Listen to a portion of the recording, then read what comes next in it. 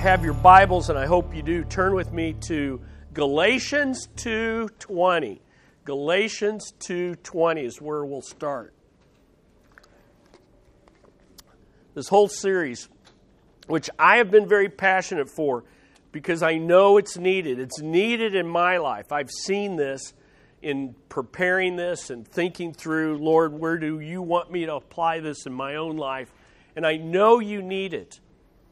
And we've looked at how do you kill sin? Either we're killing sin or sin will be killing you, was a famous quote by John Owen. So what have we seen so far? First of all, you've got to acknowledge the spiritual battle. There is a spiritual battle. And we said, why is there so much temptation? Why do we have to kill sin? It's because of Satan's temptations and God's testings. And God has a purpose to draw us to himself. Satan has a purpose to condemn us and push us away. There, you have to acknowledge that we are a part. And you're on one side or the other. Either you're in God's family or you're in the devil's family. And even if you're in God's family, you have a target on your back. And Satan wants to get you. Then you have to accept the ground rules. And we said the basic parts of this is when tempted, God is good, you're responsible for your sin, and deliverance is possible in Christ. Those three truths need to be firmly implanted in your life. Next, we aren't going to face sin in the future until we deal with sin in our past, putting the past where it belongs, behind you once and for all, under the blood of Christ. Now, let's move forward and tackle what's ahead of us. And then we talked about focusing on God's purpose. This is the big picture. It's not just about not doing certain things. It's not about rule keeping. It's not about performance and perfectionism and all the false ways to deal with sin. We need to focus on being transformed into the image of Christ. God's goal is to multiply image bearers. And that's the greater picture and the greater purpose. You have to keep that in mind. And so today, we're going to move on to the next part of how to kill sin. And it has to do with a biblical oxymoron. How many of you know what an oxymoron is? What is it, Sarah? Two words together that mean the opposite thing. Very, very good. It's a figure of speech in which contradictory words are put together in an unexpected way, right? Now, how many of you knew, this is something new that I learned, Gavin, you're going to enjoy this, that oxymoron is an oxymoron? How many of you knew that? Okay, so here it is. It comes from two Greek words, oxus, which means keen, and moros, which means stupid or moron. And so it means to be keenly stupid.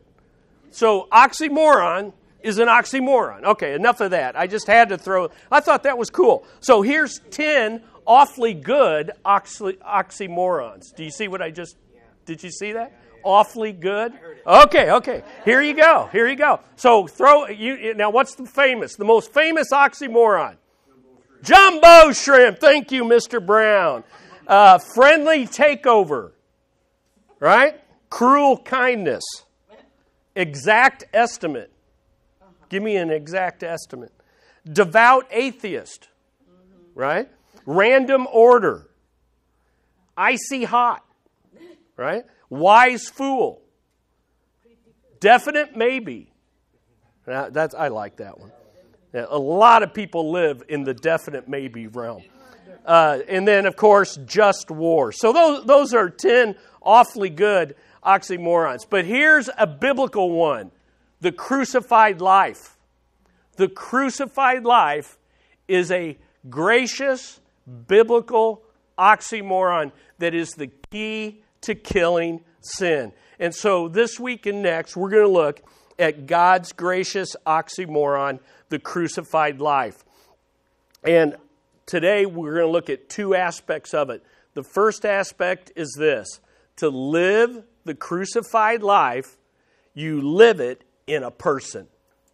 The crucified life is lived in a person, Jesus Christ. And this kind of takes us back to what we looked at last week.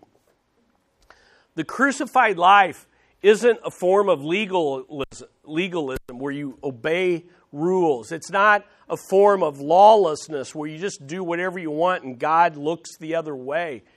It's in a person, so it can't be packaged. Anybody that gives you a formula, you must do this, you must do that, there's things we need to do, but if they're not centered on the person of Christ, then you are off balance.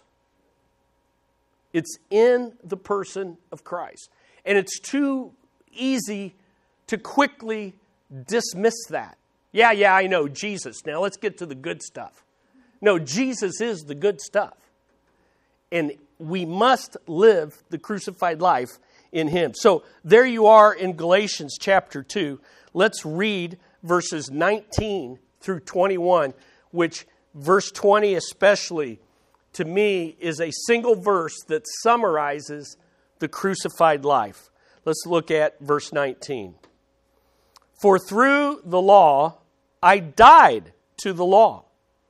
Okay, the law says, thou must do this. The law is a reflection of God's standard of righteousness. All fall short of the glory of God. So the law kills. Okay? For through the law, I died to the law so that I might live to God. There's that oxymoron idea. I died so that I might live. I died to the law. The law put me to death, but it put me to death to show me I can't do it of my own. I have to live. If I'm going to live, I'm going to have to live to God. Verse 20. I have been crucified with Christ, and it is no longer I who live, but Christ lives in me. So there's the oxymoron. I've been crucified with Christ, and yet Christ lives in me. In the life which I now live in the flesh, I live by faith in the Son of God, who loved me and gave Himself up for me. Substitution. Verse 21, I do not nullify the grace of God, for if righteousness comes through the law, then Christ died needlessly. In other words, if there's any other way to kill sin other than Christ, then Christ died needlessly.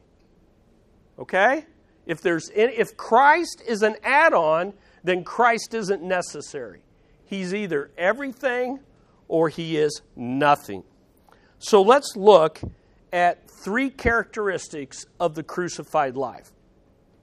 First thing I want you to see is that the crucified life is based on the great exchange. The great exchange. We've seen it in Galatians, but I want you to see it in 2 Corinthians 5:21. Galatians 2:20 and 2 Corinthians 5:21 really capture the crucified life. So turn your Bible to 2 Corinthians 5:21. Notice what it says. He made Him who knew no sin to be sin on our behalf, so that we might become the righteousness of God in Him. That's the great exchange. What does Christ get? Our sins. What do we get? His righteousness. That's the exchange. That's quite a deal in my book. What do I give to God? Here's all my sin. What does God give to me in Christ? Christ's righteousness. So that's a reminder that the only thing that you and I contribute to our salvation is our sin. So, there's no reason for pride. There's no reason for, I can do this. No, the only thing I contribute to my salvation is, here's my sin. And in exchange, by faith in the Son of God, I get Christ's righteousness. There's a couple other things I want you to see in that verse. There's two big ideas, and everything in the crucified life is built on these two ideas in that verse. He made him to be, who knew no sin, to be sin on our behalf. Substitution. He took on sin in our place. When he was on the cross, he who knew no sin became sin on our behalf. He absorbed the wrath of God that we deserved. He absorbed the wrath of God for your sins and for mine. All of that fell on him. Substitution. He became our substitute. But notice, so that we might become the righteousness of God in him. And that is the concept of identification. Substitution, he stands on our behalf. Identification, all that he is ours through union with him. If you can get those two big ideas, substitution and identification, that's all we're going to talk about for the rest of this lesson and all of next week as well. Substitution and union or identification with Christ. So the crucified life is based on the great exchange. Secondly, the crucified life is the result of our union with Christ. It's the result of our union with Christ, or our identification with Christ. Notice the quote that I have there by James Montgomery Boyce in your notes. What does it mean to be in Christ? And that's Paul's favorite phrase. He uses it hundreds, probably thousands. I haven't counted recently. In Christ, with Christ, in Christ, through Christ, in Christ, just on and on. What does it mean? Every time you see that in your Bible, you want to think union with Christ. Notice this quote. What does it mean to be in Christ? It means to be so united to Christ that all the experiences of Christ become the Christian's experiences. Thus, his death for sin was the believer's death. His resurrection was, in one sense, the believer's resurrection. His ascension was the believer's ascension.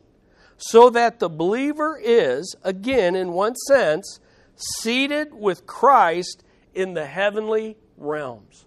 I hope you see how our previous series on the ascension ties all this together. We think of crucifixion, we think of resurrection, but we are seated with Christ. All authority is his over heaven and earth, and that is our resources. Now you say, why does that matter? Because that means that in Christ, we don't accept Christ and then try to live worthy of him. Instead, we say, I'm unworthy. I receive what only you have for me. I live to be what I already am in Christ. It's a significant difference. There's a lot of people that come to Christ and they think, okay, I need to believe in Christ. Okay, I believe in Christ. Now I need to live like a Christian. And then they try harder and harder. Okay, they're working to earn what is actually already theirs in Christ. The more you know about Jesus Christ and the work he's done, and the more you realize that as a Christian, you're united with all that he is, you are then motivated. Oh, I want to live up to who I already am. So the pressure's off to perform. I already am that. Now I get to rest in him and rely on him. And in fact, as we're seeing in these verses, he will live that life through me. All right? So that's the idea. Now, I've just listed in Christ, here's all the things that I'm assuming, and it's dangerous to assume, I realize, but all that we have in Christ, we have to keep in mind when we think about killing sin, when we think about this lesson. In Christ, there is substitution for sinners, so that He died, His crucifixion. He died in our place. Resurrection, He rose on our behalf. Ascension, He ascended for us. In Christ, there's propitiation, which is a word that simply means satisfaction for sins. In Christ, the wrath has been satisfied. God's wrath has been satisfied in Christ. In Christ, there is redemption of sinners out of bondage. All right? In Christ, there is justification. We've been declared right with God. Completely righteous. The judge has hammered the gavel and said, not just not guilty, but righteous. Are you with me? Not guilty means you went from a -10 to a 0. Righteous means I'm not a 0, I'm a +10. I can't get any better. I'm as good as God due to justification. And then imputation simply means my sin was counted on Christ when He died, and His righteousness is counted as mine by faith. In Christ, there's reconciliation of enemies into friends. In Christ, there's adoption of slaves into sonship. Listen, all of that is why we can kill sin. Okay, all of that. And all of that is ours by virtue of one thing. We are united in Christ. All of that. It's all a package. The crucified life is a result of that union with Christ. All that He is, all that He has done, all that He is doing, and all that He is yet to do. Thirdly, the crucified life, and this just follows, the crucified life, therefore, is rooted in the gospel. It's rooted in the gospel. The gospel is the crucified life. The crucified life is the gospel. And that's how you live it. Notice this quote by Todd Wilson. Realize then that a gospel-rooted life inevitably leads to a crucified life. If we're truly rooted in the saving work of Jesus Christ, we will experience an ongoing kind of death, a continual crucifixion with Christ. We cannot be firmly rooted in the gospel and not experience a kind of sacrifice and suffering that we might very well call death. If there's no death in our life, there's probably no gospel either. In a sense, what he is saying is this: if you're in Christ, then you have died to sin and you're alive to God. And if you claim to be in Christ and you're not killing sin, then it's likely that you are not in Christ. I mean, it's just that simple, because now God is gracious and long-suffering, and you can't take, if you're like me, you can wake up some mornings and you don't feel saved at all, right? You just feel like the devil just, right there with you. We're not talking about a moment in time. We're talking about a pattern of life. And if you're in Christ, then sin will be killed in a process and progressively. There should be death to sin and life to God. Now, based on the great exchange, the result of our union, and rooted in the gospel, what are the conditions for living the crucified life? So let's look at 3 conditions. First of all, If you're ever going to live the crucified life, then you must die with Christ, and He must live in you by faith. And that's back to Galatians 2:20 again. I have been crucified with Christ, and it's no longer I who live, but Christ lives in me. So here's the great exchange. My death for His life. My sins for His righteousness. And this happens the moment you turn to Christ. The moment you turn to Christ by faith, the moment that you are born again, you are crucified with Him, and He lives in you. And you say, how does He do that? Because He's up there and we're down here. The Holy Spirit. The moment you believe, the Holy Spirit enters your life and makes His death your reality. His life begins to live in you. Secondly, if you're in Christ, then you've already died to sin. If you are in Christ, then you've already died to sin. Now, this is an important point. This is where a lot of people stumble. They think, I need to keep killing. I need to keep dying to sin. Okay, so I figure out, how do I die to sin? I need to die to sin. And we try harder. It's tempting to think, I've got to become dead.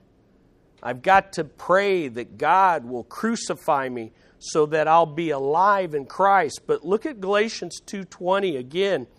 He says, I have been crucified with Christ. Let me give you a little grammar lesson. That is a perfect tense. And the beautiful thing about a perfect tense, it describes something that happened in the past with ongoing results in the future. So what happened in the past? What? I was crucified with Christ. What's the ongoing result into the future? You're dead. You're still dead. So you were crucified, and the result is you will always be crucified. You are dead.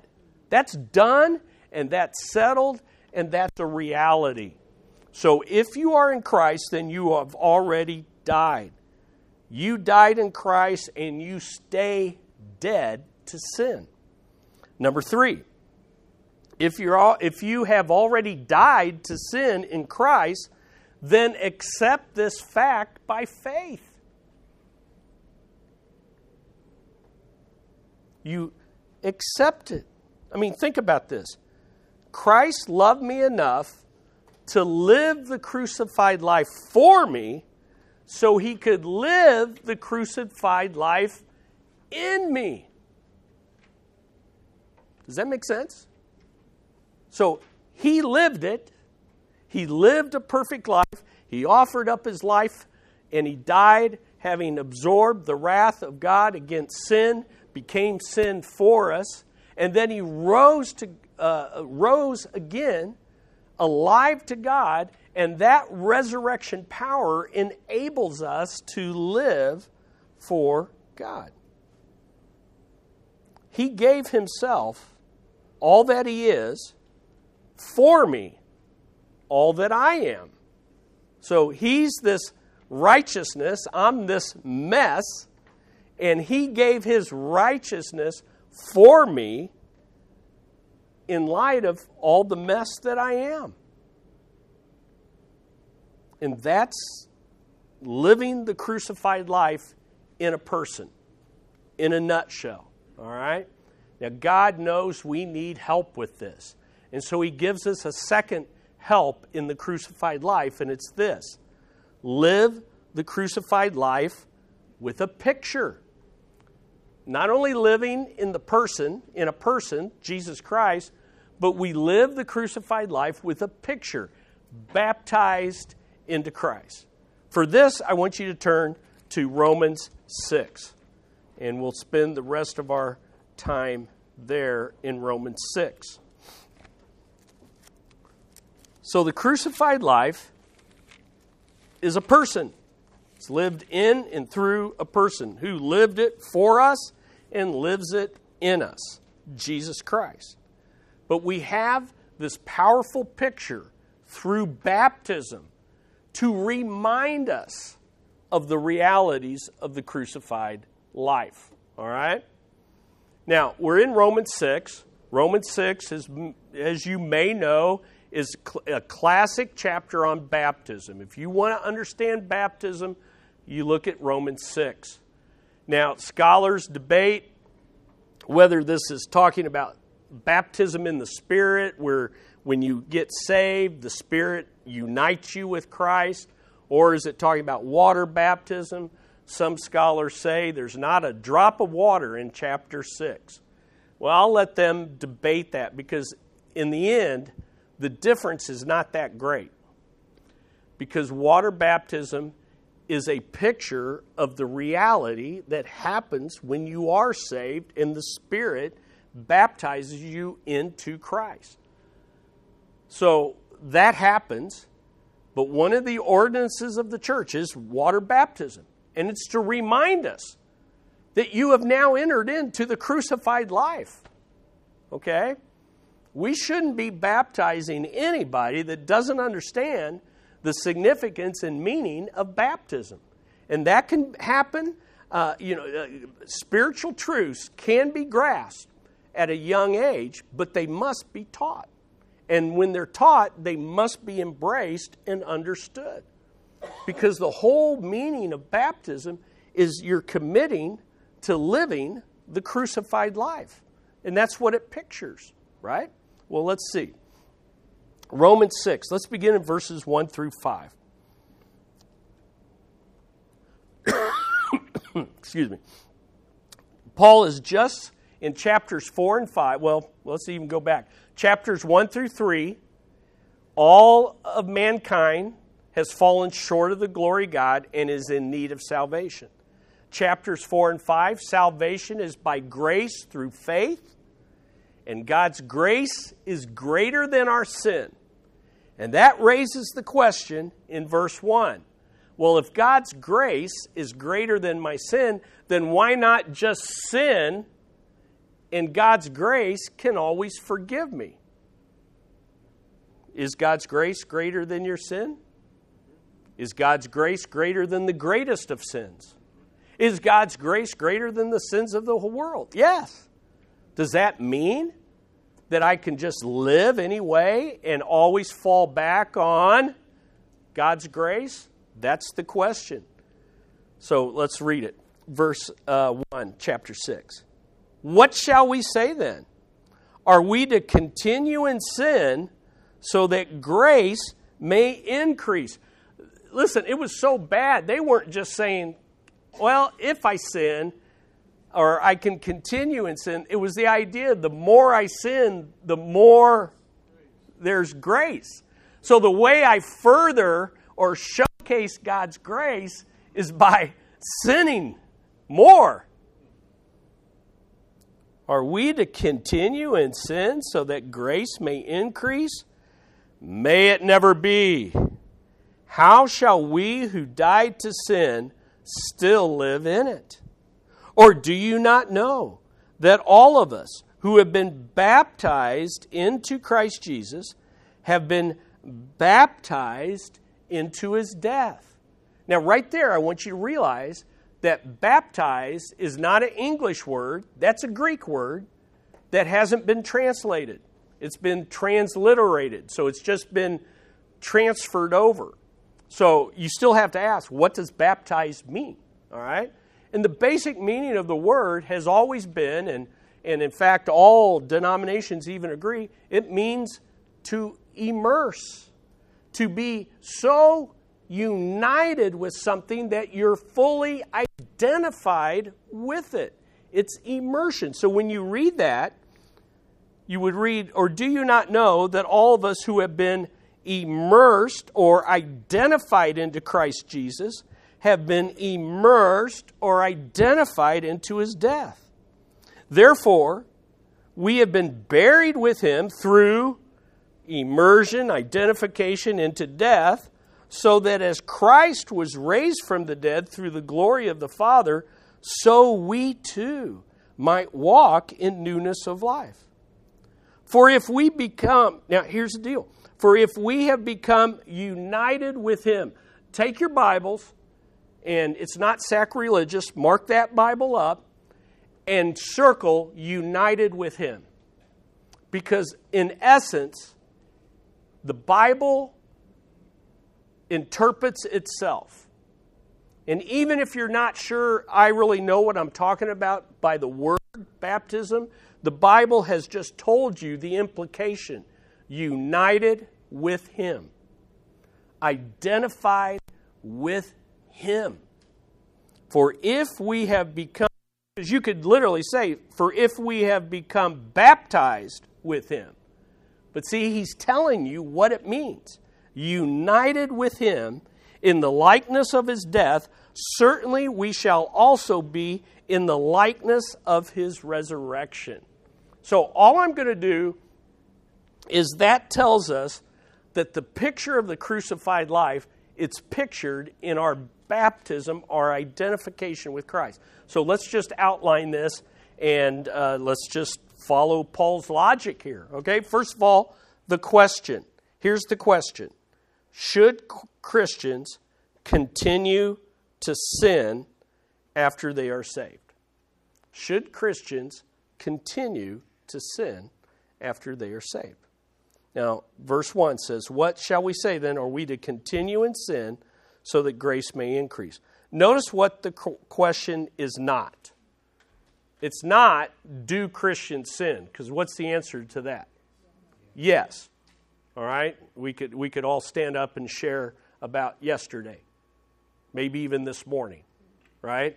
Maybe even your thoughts as you drove to church. Okay, we sin. All right? Very evident.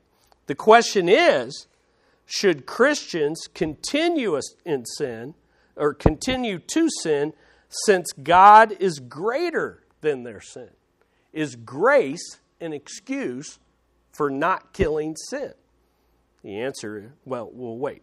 The question is, according to verse 15, should Christians continue to sin since they are no longer under the law? If we're dead to the law and there is no law, then we get to be lawless. And if you try to restrain me, you're a legalist. Are you with me? I'm a grace guy. Don't give me rules. I'm a grace guy. Don't restrain my lust. I'm a grace guy. And if you start trying to limit or confront my sin or challenge me to kill my sin, well, that's just, you're putting me back under law and I'm not under law. You see how the reasoning goes? So that's the question. Now, what is the answer? What's the answer? No way. No way. The Greek is meganoito. Meganoito. It's a forceful word. King James translates it, God forbid. No way, Jose. Absolutely not. Don't even think about it. No way. That's the answer to that. And now he explains why that is. So let's look at the reason. So we looked at the question. We looked at the answer. Now what's the reasoning? The reasoning is in verse 2. He says, may it never be, and here he asks a question. How shall we who died to sin still live in it? How shall we who died to sin? So here's the reason. Every believer is dead to sin and alive to Christ. Should I continue in sin? Should I have a carefree attitude towards my sin? Should I listen to this series but not do anything to apply it? Oh, God forbid. Every believer is dead to sin and alive to God. So let's talk about what death, because if you don't understand what death is and what life is, you won't understand the crucified life. So let's look at it. Death is separation, never extinction. Death is separation, never extinction. And I've got the verses that can support all this. The idea, there's three kinds of death in the Bible. There's physical death, there's spiritual death, and there's eternal death, which Revelation calls the second death. But in every instance, death is not extinction, it is separation. So physical death is what? Separation of the spirit from the body. When your spirit separates from your body, you're declared what? Dead. And yet, you haven't ceased to exist. You're still alive, but you have suffered physical death. There is a separation. Your body is rotting in the ground. Your spirit is either in the presence of God or awaiting judgment, but you haven't ceased to exist. Spiritual death is separation of the person from God. So in Ephesians 2, it says we are dead in our sins. And yet it says, in which you lived before coming to Christ. So you're very much alive. Spiritually dead people are very much alive. And they can be very active. And they can even be good at times. But the reality is they are totally separated from God. And that's what we got to get in our minds. We look at people's performance and we go, well, I can't imagine my unsaved friend going to hell because they're good. No, you got to see they are separated from their Creator. They're enjoying the good life, perhaps, and never saying thank you to God. Okay? They're separated. The whole person is separated. That's why when Adam and Eve bit and took part of the forbidden fruit, they didn't drop over physically, but they were instantly what? Separated from God. But they were very much alive. Now, physically, they began dying immediately. The process. Third death is the eternal death, the second death, and it's eternal separation of the resurrected person from God in the lake of fire. So again, even unbelievers, and sometimes we miss out on this, even unbelievers will be resurrected with a body. But it won't be a glorified body.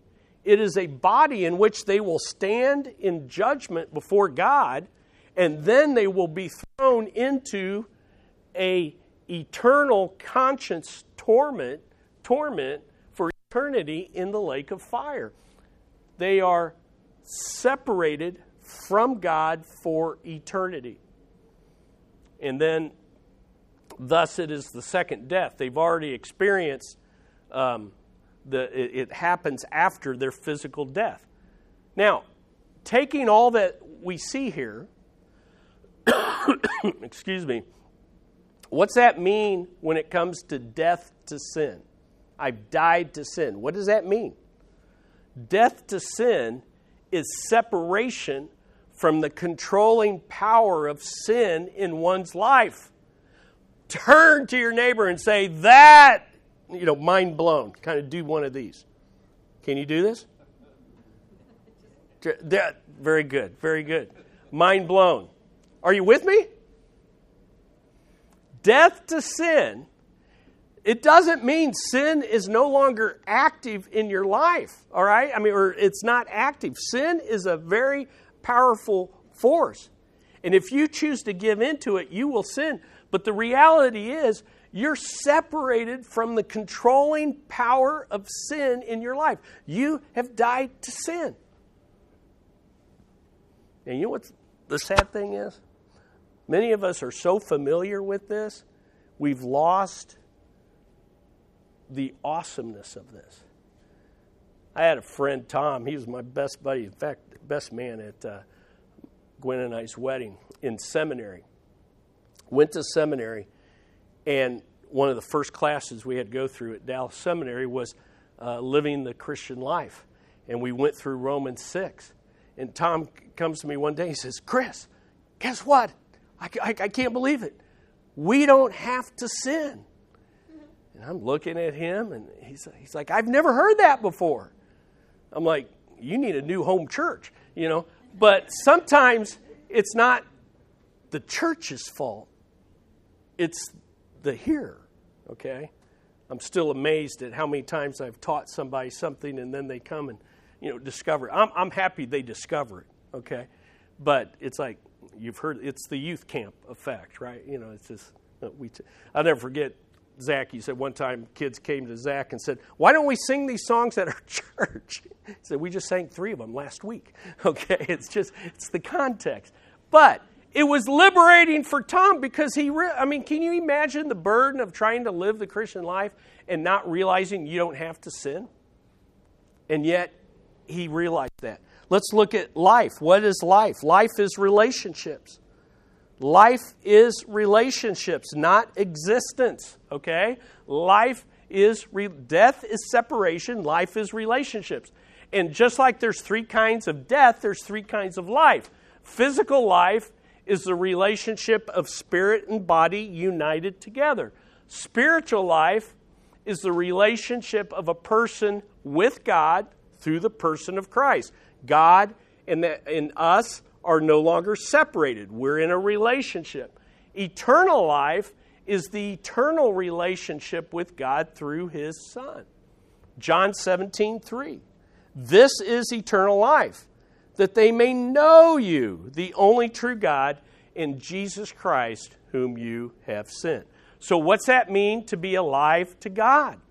Alive to God is a relationship with God that results in resurrection power controlling your life. So, you're dead to the controlling power of sin. You're alive to the resurrection power that can overcome death, sin, and Satan. There you go. Shall we continue in sin? God forbid. This is what our reality is. So what is the picture? The picture is this. Believers have been baptized into Christ. They've been baptized into Him. Look at verse 3. Excuse me. Or do you not know that all of us, not just the ones who have spoken in tongues, all of us, not those that have went through a certain ritual, all of us who have been baptized into Christ Jesus have been baptized into His death. So 2 points I want you to see. Number 1, baptism is immersion to the point of identification. Verse 5, we have become united with Him in the likeness of His death. Certainly we shall also be in the likeness of His resurrection. The word baptizo in Greek, it means immersion, but it's immersion with a full identification. The illustration I like to use is, how many of you know Lydia of Thyatira in the Bible? Lydia was a seller of purple. And that means that Lydia would take wool clothing or whatever material and would baptizo it into purple dye. That's how they use the word. They would immerse it in purple dye, and when they brought the material out, it had been so immersed, so identified with the dye purple, it was called purple. A seller of purple. That's how you use the baptizo word. That's how the common way of using that word. So baptism is immersion to the point of identification. We have been completely identified with the Lord Jesus Christ and all that He is, all that He's done, all that He's doing, all that He's yet to do. Number 2, believers have been united together in the likeness of His death and the power of His resurrection. We have been united with Him. Therefore,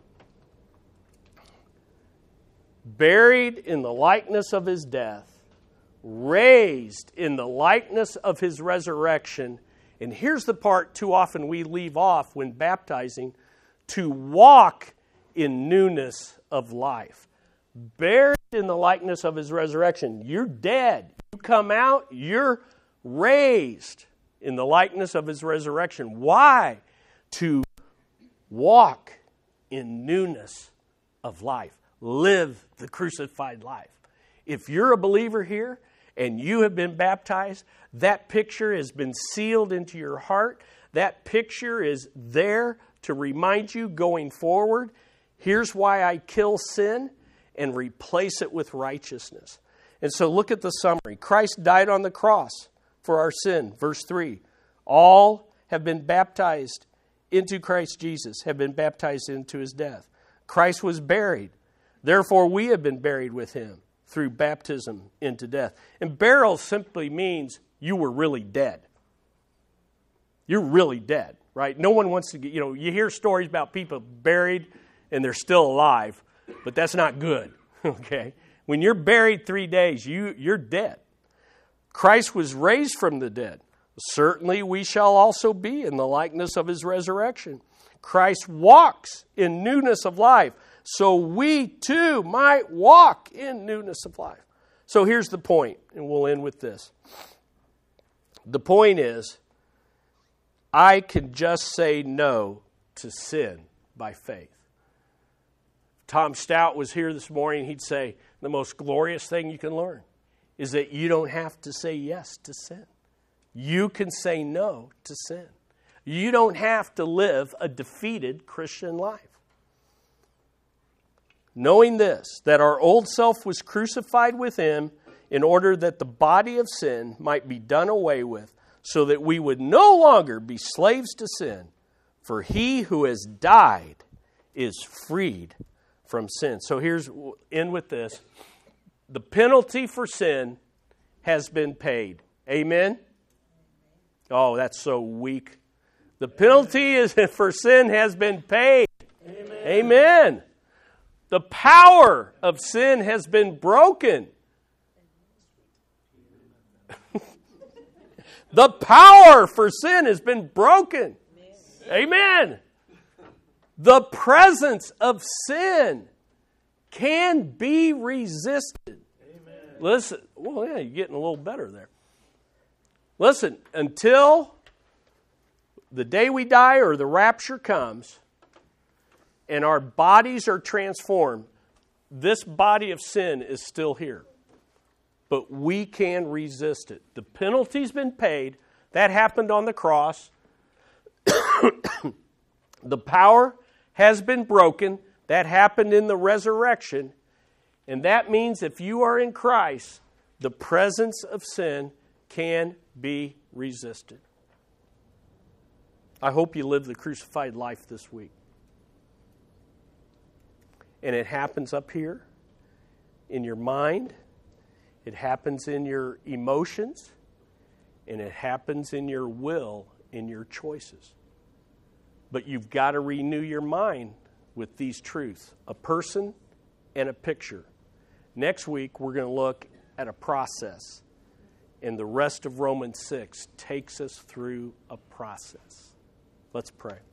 Father, these are glorious truths of your gospel. They are not something we can come up with, human reasoning. This is not a religion some man or woman created. This is divine revelation of how we can live a gracious oxymoron. We can be crucified yet alive. We can be dead to sin while being alive to God.